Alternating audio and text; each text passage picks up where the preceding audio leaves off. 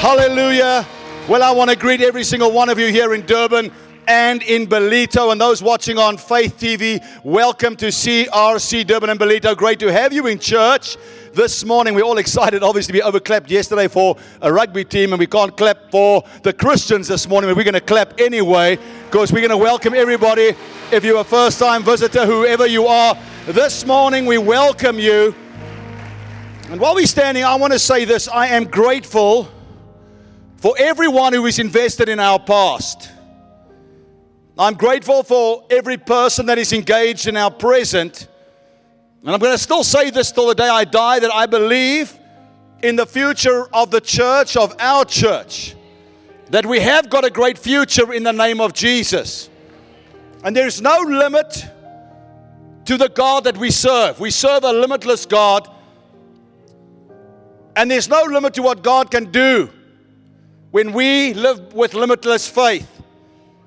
I'm going to say this while we're standing because it's not just for you. We come to church, yes, to be empowered. We come to church, yes, to be equipped. We come to church also to get our minds renewed. And you are here, but we need to talk to our other brothers and sisters that seem to skip and are uncommitted. But if we're going to treat church as optional, our children, our youth will treat it as unnecessary. Call me religious, call me legalistic, but we as Christians need to prioritize God's presence. We have to prioritize His church. We have to prioritize His purpose, soul winning. And I really want to start this morning's service by saying there are massive needs in our communities, not just one area, all over our city, all over Ballito. And we can't live as Christians with our head in the sand and say it's not our responsibility. Every week we read about shootings that are taking place in our city, in our neighborhoods. And then I hear people saying we're praying. Well, what are we doing more than praying? How are we going to reach those gangsters? How are we going to reach those thugs? How are we going to reach those people if we're not engaging with them? And I really want to pray a prayer this morning that we as the church, we as individual Christians would feel the burden of the call of God upon our lives. If you come out of gangsterism, you understand that language. Reach out to the gangsters. If you come out of some other area, God doesn't bring you through something so that you can sit back and say, oh, by His grace, I'm saved. I can talk to anybody who's a party goer, a sports person, a business person, a drunkard, whatever you want to call it, because I come out of that. I got saved out of that. If you were a business person or are a business person, reach business people. We've got to get this religious thing, get off our religious cloud. There's a world that is broken, a world that is hurting. And I don't even want to repeat what one of the articles that was sent to me this week, but how debased and debauched, if that's even a word, the world is becoming. And we as Christians are sitting on our holy cloud saying we are okay. No, we are the answer. We carry the answer. And things are going to get more confused in this world. But let me tell you, the church is what's going to stand. The church is what's going to be blessed. And you and I make up the church, but we can't be half committed and half whatever. So just lift your hands. Father, I pray that you would come in your power here in Durban, Ballito, even across the television waves. You would speak to individuals and remind us through your Spirit what we were saved out of. And remind us that we have a responsibility to reach those that were in our world. It's not good enough that they hear that Glenn has stopped drinking or partying or sinning. They need to hear the message of Jesus. It's not good enough that they hear he's a holy roller. They need to know why he changed and why he was transformed. They need to experience the power of Jesus. And so I pray this morning as we lift up your Son and through your word, Father, not only will you bring healing and salvation to individuals in this place, but Father, you would activate us to do what you've called us to do, and that's to be soul winners in this world. We thank you for your presence this morning, Lord. We thank you for your unwavering love for every individual. And no matter how difficult a battle we are facing, I thank you this morning, not only will you bring hope, God, but you will inspire and activate us to follow your word, to follow your presence, to follow your leading in the name of Jesus. And everybody who agreed said amen and amen. You may be seated this morning. Great again to have you. And I'm going to say this, we've stopped broadcasting live on social media, on Facebook and YouTube. We do load the message up on Monday or Tuesday in the week after.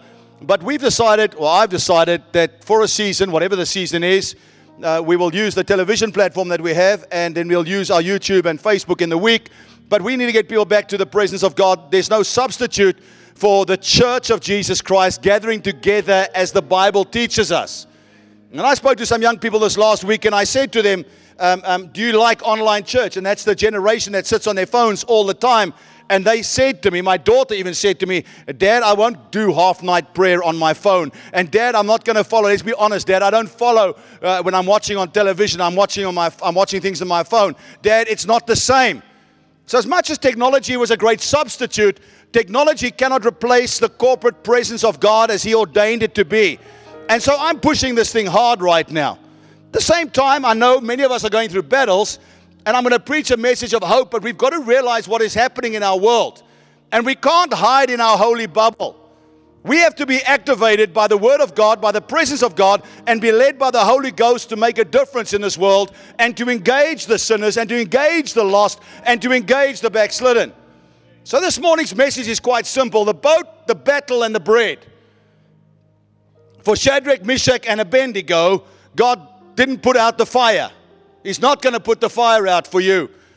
He put Jesus in there with them, and they came out unsinged or smelling like smoke. It's not about God stopping all things that look bad. It's about knowing that God is with you and having the confidence that He will deliver you and having the boldness that He's going to use you. When we find ourselves in a battle, when life happens to us, it's critical that we stay in the boat. And we never forget the bread. So I'm following on from last week. If you've got your Bibles with you, I want you to turn to Mark chapter 6, verse 45. Mark 6, 45. Just a small scripture. Immediately He made His disciples get into the boat and go before Him to the other side to Bethsaida, while He sent the multitude away. And when He had sent them away, He departed to the mountain to pray. And now when evening came, the boat was in the middle of the sea, and He was alone in the land, on the land. Now watch this, verse 48. Then He saw them straining at rowing, for the wind was against them. In other words, He saw them in their battle. You know, sometimes we find ourselves in a battle, in a struggle, asking God a lot of questions, and it sometimes feels like God is not there. Sometimes you ask Him questions and it feels like you're just praying to a ceiling. There's no answer to your situation or answer to your battle, and sometimes you can't even find the hope that you need. He saw them straining. He saw them in the storm. He saw them in the battle. He observed them.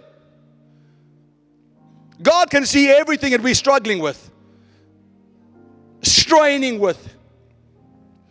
Now about the fourth watch of the night, He came to them, walking on the sea. And watch this, I like this. And would have passed them by. His plan wasn't to meet them in the middle. His plan was to meet them on the other side.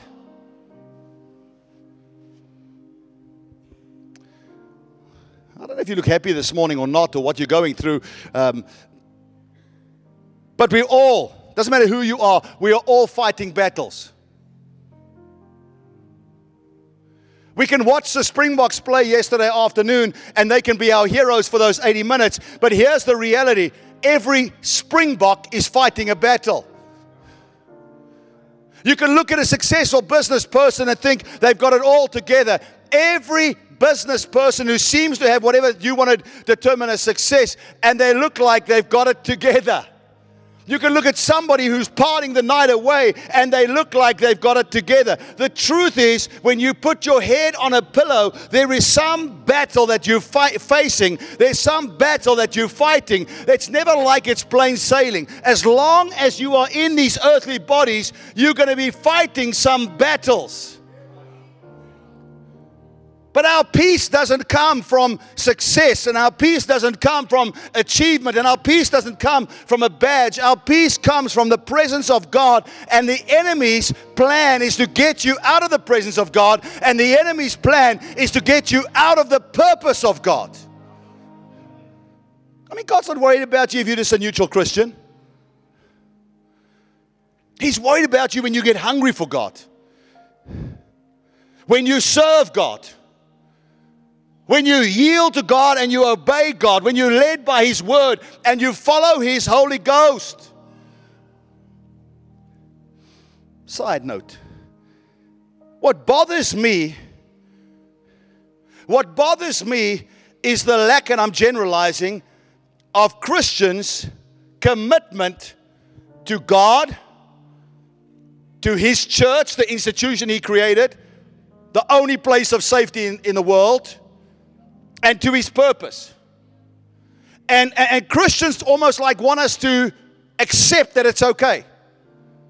I mean, I engage with people all the time. Wherever I am, I engage with people and I challenge them, because I might not have everything together, but I've got a little understanding of who God is and how much He loves us. I've got a little understanding of the church that He created to build, to fulfill His purpose, which is to win the lost. So just by knowing those little things, I realize if we're going to see God impact this world, we're going to have to be committed to Him, number one, committed to His church and to His purpose. I mean, I came here this morning, and I'm driving here. I don't know how many guys on their motorbikes I saw on a breakfast run this morning.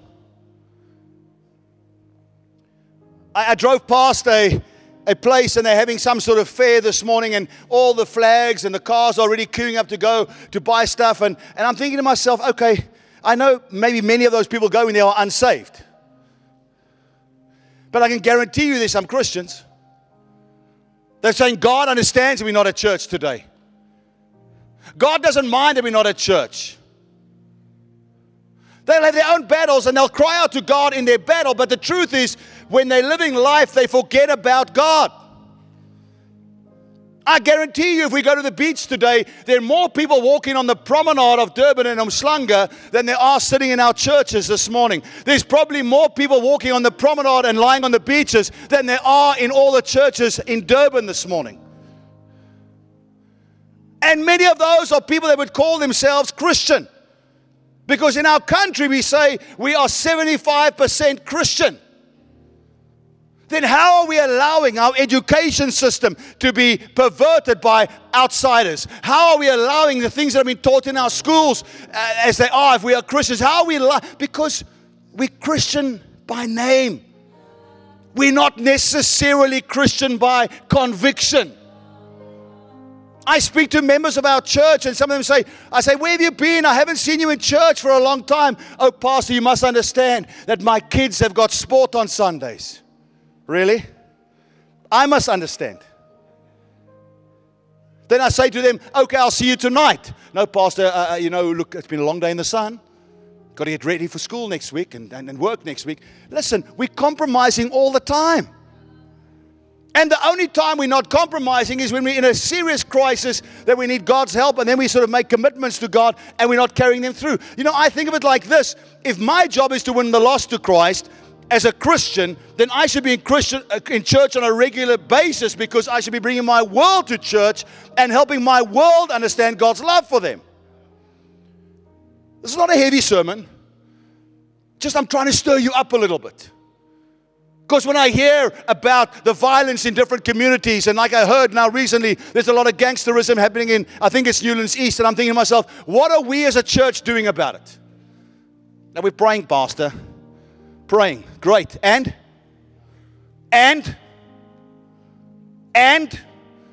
what we tolerate today will dominate us tomorrow. We have to get back to the Word, and we have to be obedient to the Word, and we have to be led by the Holy Ghost. And I'm telling you, there are people sitting here that God has spoken to you about doing something, and you're not doing it.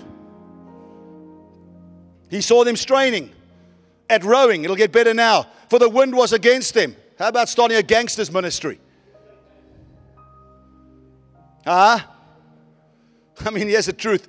One time we had a group of prostitutes that used to come to our church. I don't know if they still come to our church, but there was a group of prostitutes, and the person told me, "Oh, don't worry, Pastor, you won't recognize them because they're classy prostitutes."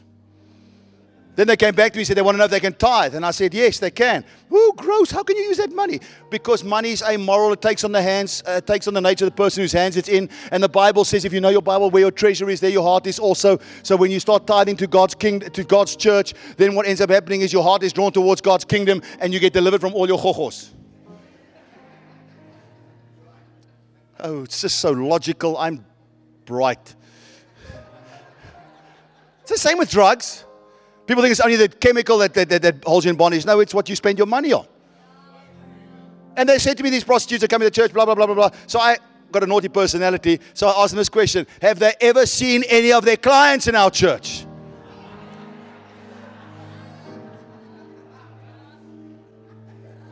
Because I used to joke, we'll have the prostitute sitting on the ground, and when we get our gallery in one day, we'll have the client sitting on the top. And then they told me, yes, they once saw their client, one of their clients. And their client was, hallelujah, Hosanna, hallelujah. And I thought, now we got a church. Because everybody wants us to glow in the dark. Everybody wants us to be an aquarium. But we're actually a hospital. And people come in here broken, and they experience the love of Jesus. And it's through that journey that God changes and transforms them and empowers them and equips them to change their world. And some of you are like uncomfortable now. Well, maybe you shouldn't be doing that thing or visiting that place because that person who owns that place came to church this morning. Woo! Then he saw them straining at rowing, for the wind was against them. Now about the fourth watch of the night he came to them, walking by the sea, and would have passed them by. And when they saw him walking on the sea, they supposed it was a ghost and cried out. For they all saw him and were troubled, but immediately he talked with them and said to them, be of good cheer.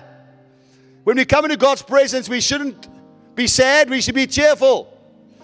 Be of good cheer, it is I, do not be afraid. Whatever the battle, do not be afraid. Whatever the circumstance, don't be afraid, because God is with you. And when God comes into the equation, when Jesus comes into the equation, things will change for the good, because He is good. Verse 51, then he went up in the boat to them, and the wind ceased, and they were greatly amazed at themselves beyond measure and marveled. For they had not understood about the loaves, about the bread, because their heart was hardened. How many hard-hearted Christians are running around the world?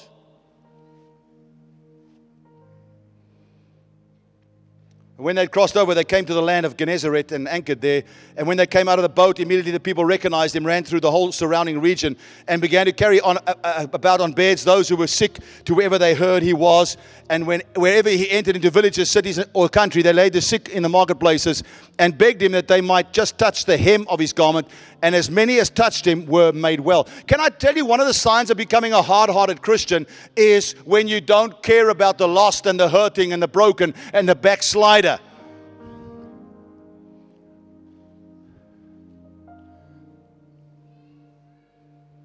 Listen to me this morning, please, family. The boat, the battle, the bread. The disciples are in the will of God. He sent them across to the other side, and they find themselves in a storm. Sometimes you're in the will of God and you find yourself in a storm. And Jesus knew about the storm and could have stopped the storm. And so I want to encourage you this morning that no matter what state you find yourself in, your contentment is found in Him, not in your circumstances. And that we need to be centered by what's in us, Christ, not moved by what's happening around us, crisis, circumstances. Because the Bible says we walk by faith and not by sight. But in verse 48 it says, then he saw them straining at rowing, for the wind was against them. Now about the fourth watch of the night, he came to them walking on the sea and would have passed them by. For they had not understood about the loaves, because their heart, verse 52, was hardened. He saw them straining. He would have passed them by. The funny thing is, when you read this account in Matthew chapter 14, we read about Peter who got out of the boat, about Peter who walked on the water to Jesus, about Peter who lost sight of his focus on Christ and began to sink, about Peter who cried out to Jesus and Jesus lifted him out and walked him back to the boat. Now I want us to be clever this morning. Do you remember in Matthew 14, Jesus said, if it is you, tell me to come to you. It was Peter that asked Jesus to tell him to come. Amen? Matthew 14. It wasn't Jesus who saw the boat and said, hey Peter, you bright, clever, bold disciple, climb out the boat and come to me. It was Peter who said, listen, if that's you, Jesus, tell me to come to you and I'll come to you. And Jesus said, come. And he got out the boat and he walked towards Jesus. And then he began to sink. And then he cried out to Jesus, and that's God's mercy. And Jesus picked him up and walked him back to the boat. Now watch this. In Mark 6, there's no mention of Peter walking on the water. Thought. Who says Peter was right or better than the other disciples by getting out of the boat? Remember, Jesus saved him when he started drowning. Grace and mercy. Maybe in Mark 14, when Jesus said, oh, you of little faith, why did you doubt? Had more to do with the fact that it takes faith to endure, to get to the other side, to struggle and strain to a place of victory, than to stay in the boat.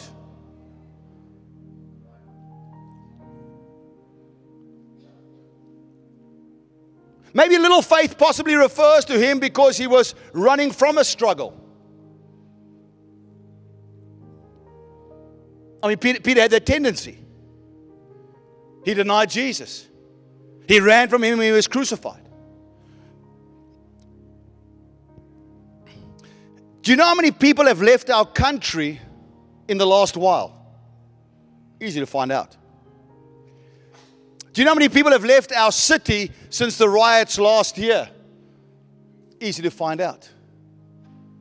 Do you know how many people have left our church in the last 2.5 years? When I say left our church, I'm talking about left our church to leave our city. It's over 1,400 people. Not left our church because we weren't a good church. Left our church to leave our city. Since the beginning of COVID, over 1,400 people. What were they looking for? A better future. They didn't believe that where they were was going to give them what they wanted. Now, I'm not against them. I'm asking a question to each one of you. Doesn't it maybe take more faith to stay where God set you, where God's put you, where God wants you, and He wants you to row to the other side? He wants you to get to the other side, because then you stay in His will, then you have a testimony of the goodness of God, and then you have a message to share with others. Listen to me carefully. I'm not criticizing anybody that's moved away. I'm asking a question. I'm not criticizing Peter for the fact that he said to Jesus, get out, if it's you, tell me to get out of the boat and walk to you. And he did, and he walked on water. I tried that. I just got saved, and I went to the back garden. I read the scripture that said that the things that he did, you can do even greater. And I tried to walk on a green pool. It didn't work. When I was a young Christian, I tried that many times because he said it. The point I'm trying to get to is sometimes we want to manipulate Scripture to our benefit in a certain circumstance, and we want to manipulate it in another circumstance. But isn't the truth be told? God's given us a word. God's given us a promise. God's given us something that we've got to endure the process of. Stay in the boat. Stay in the boat. What does the boat symbolize to me? The boat symbolizes the church. Because often when God wanted to save people or teach people, Something significant, a boat was involved. Noah was put into a boat called a basket on the Nile. Not Noah. Noah was building an ark. Who came up with that one? Moses was put on a basket on the Nile.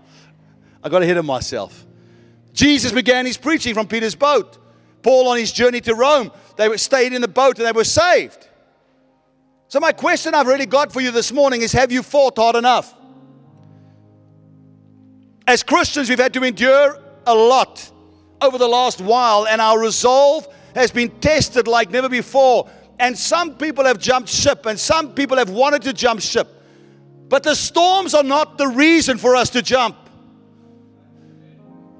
We have to stay in the boat. We have to stay connected to God and His presence and to His purpose. And the boat today for me is the local church, Noah's Ark of today, where God has placed you, and your feelings and your emotions and your circumstances and your hurt and the floods and the riots and your comfort and your laziness shouldn't determine whether you stay in the boat or not.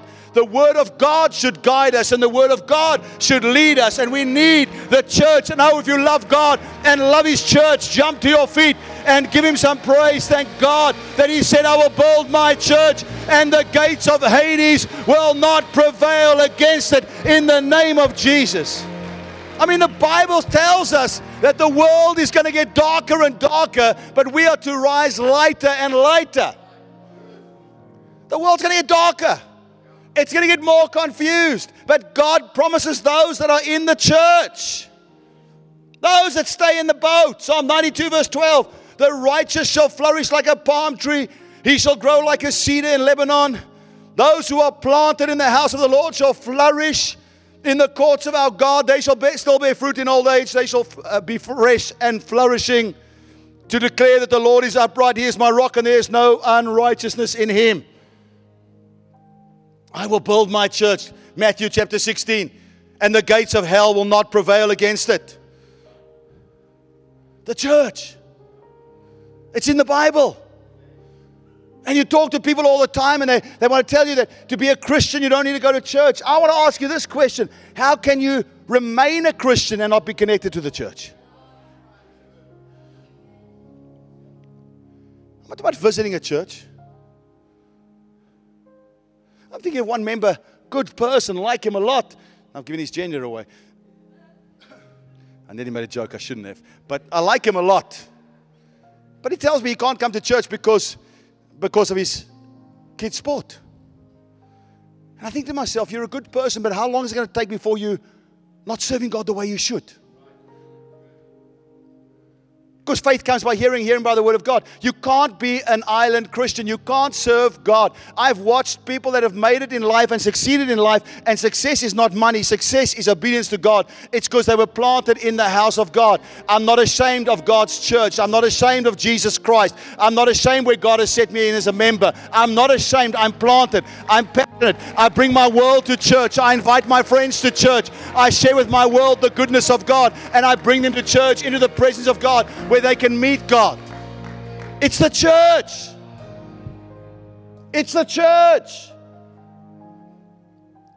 Psalm 23 verse 6, he says, surely goodness and mercy shall follow me all the days of my life, and I will dwell in the house of the Lord forever. I'll dwell in God's presence. I'll dwell in His institution, the church.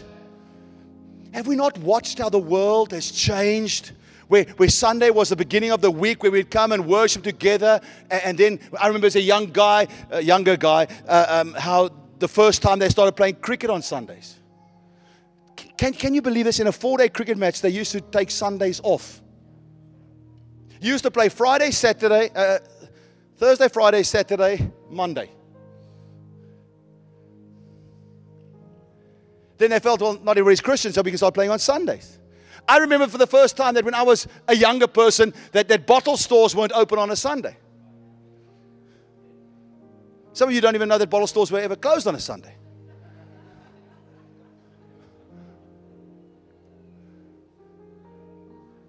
And the problem is that they got serviced by Christians. Come and work with me this morning. I wonder how many Christians, because most pastors have got a joke like this, but how many Christians aren't in church today because they were at the rugby yesterday and they're tired today?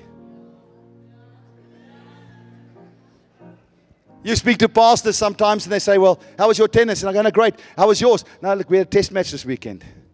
So what? Yeah, but you know what it's like? People, friends and family come over and they watch the test match and, okay, and? They're tired, they've got to get ready for work on Monday, so they take, really?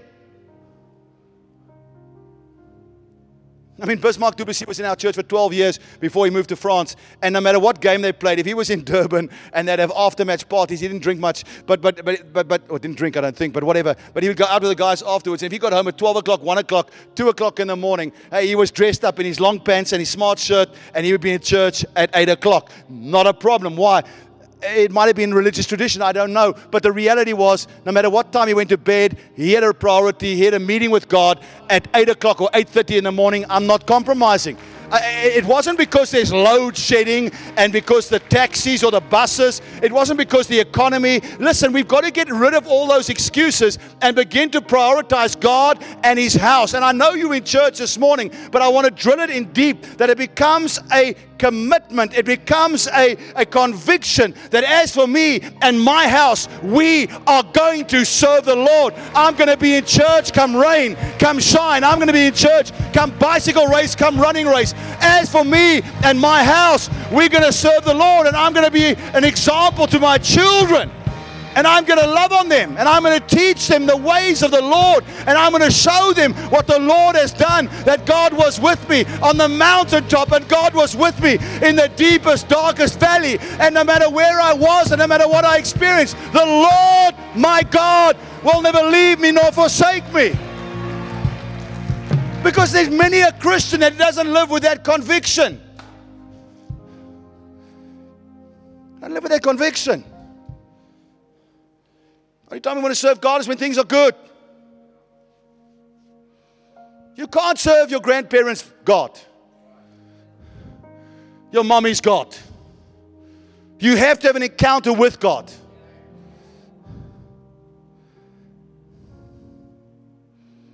The Bible says in 1 Corinthians 12, I've only got a few minutes left, verse 18, God sets the members in their house as it pleases Him. You think you got here by chance this morning? God orchestrated it. And maybe I'm irritating the heck out of you. Good. Because it's the irritation that's going to make you make a decision.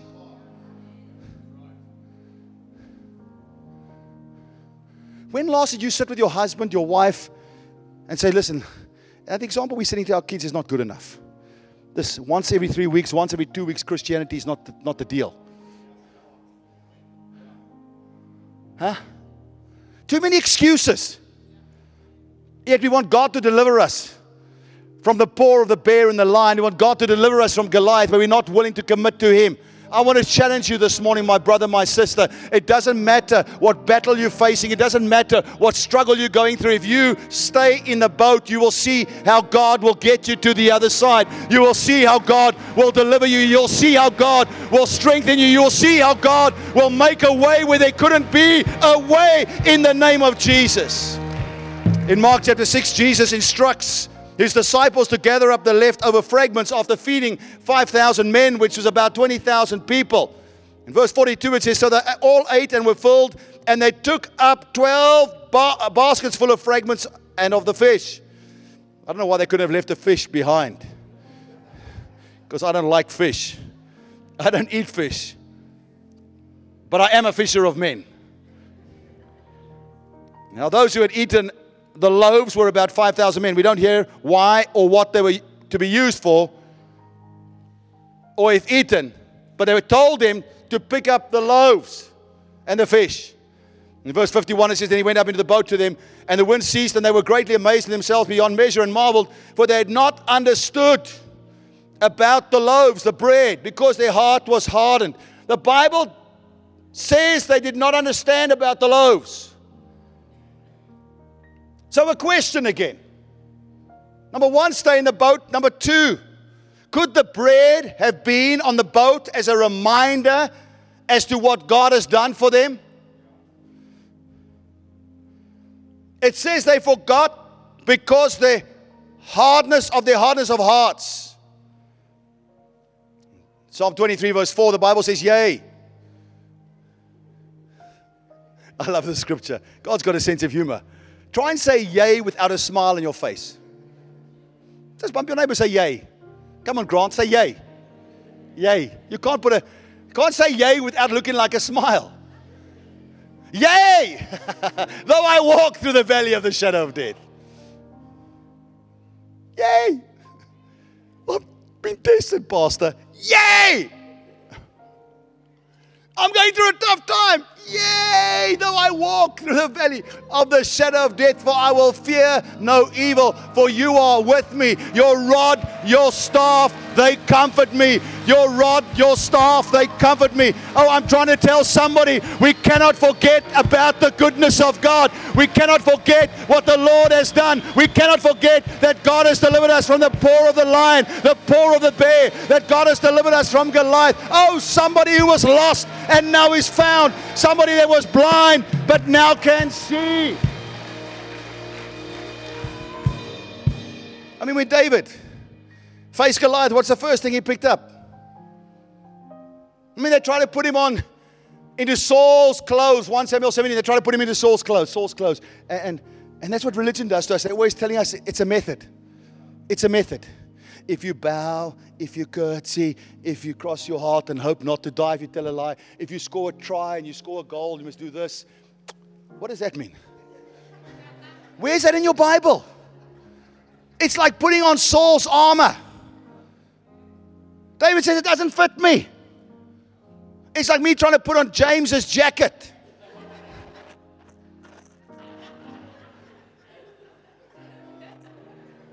I told you last week, with all the craziness that's going on in this world, I identify as skinny. So don't laugh. They put on Saul's armor, and it was uncomfortable. So David says, no, I can't fight him in your armor. I have my own relationship with God. I learned to get to know God while I was looking after my father's sheep. I learned to get to know God in desperate situations. I learned to get to know God when it didn't feel good, when it didn't seem good, even though I was walking through the valley of the shadow of death. But I had my staff with me. And my staff reminded me what the Lord has done, because I've engraved and made memorials. And I can show you where God helped me kill the bear and the lion. And now I can bring down Goliath, because faith comes from hearing, and hearing by the word of God. He didn't forget the bread.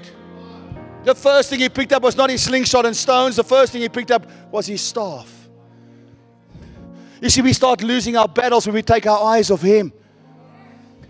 We start losing our battles when we start giving more glory to man and to the things of man. I want to remind you today that if God has done it before, He can do it again. The Bible says, and I've really got 45 seconds to close, that Jesus is the bread of life. That's why you need the Word. It's through the written Word, the Bible, that we discover the living Word, Jesus Christ.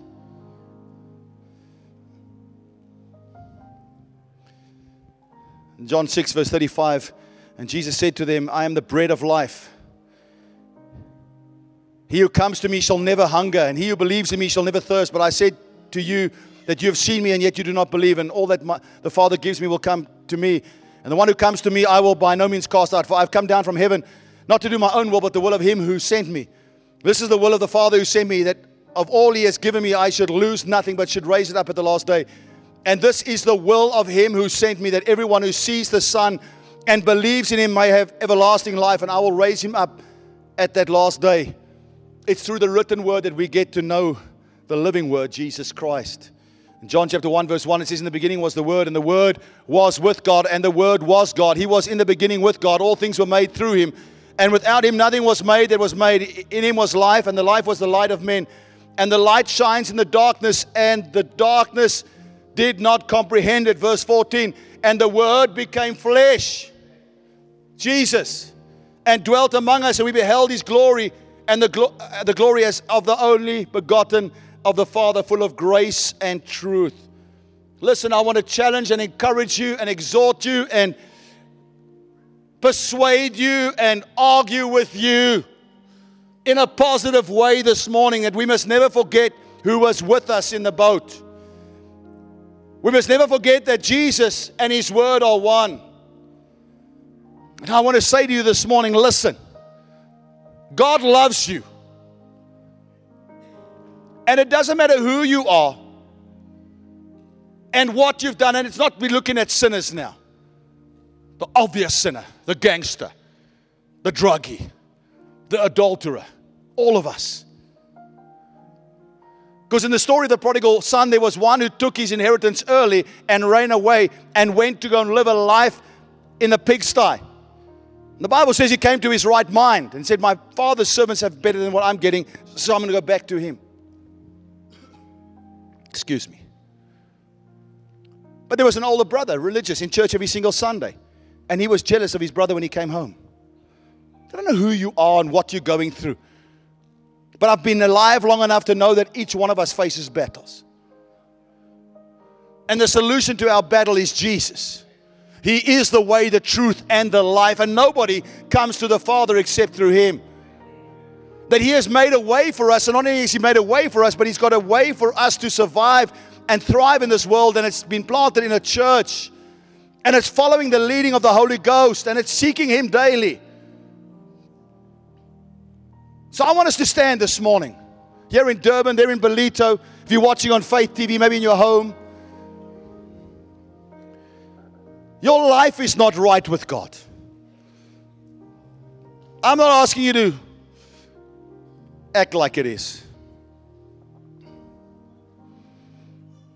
I'm not asking you to say, I've got it all together. But you're here today.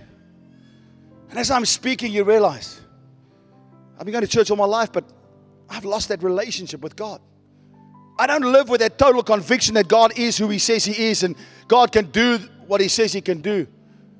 Maybe you're here today and you're saying, I've never given my life to Jesus. I've never surrendered my heart to Him.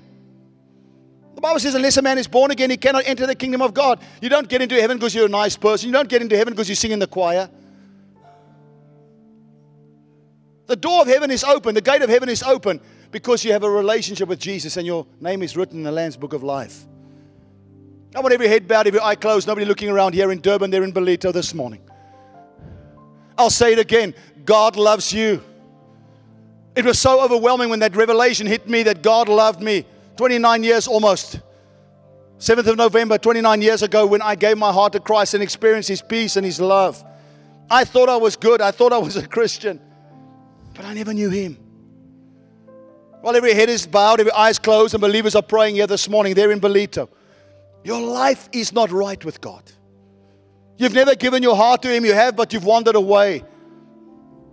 Maybe today you find yourself in a place where you've got one foot in the church and one foot in the world, and you realize you're influenced one day by the world and one day by the church, and you realize it's time to come back to Him. My brother, my sister, God loves you. And one thing God cannot do is force you unto Himself.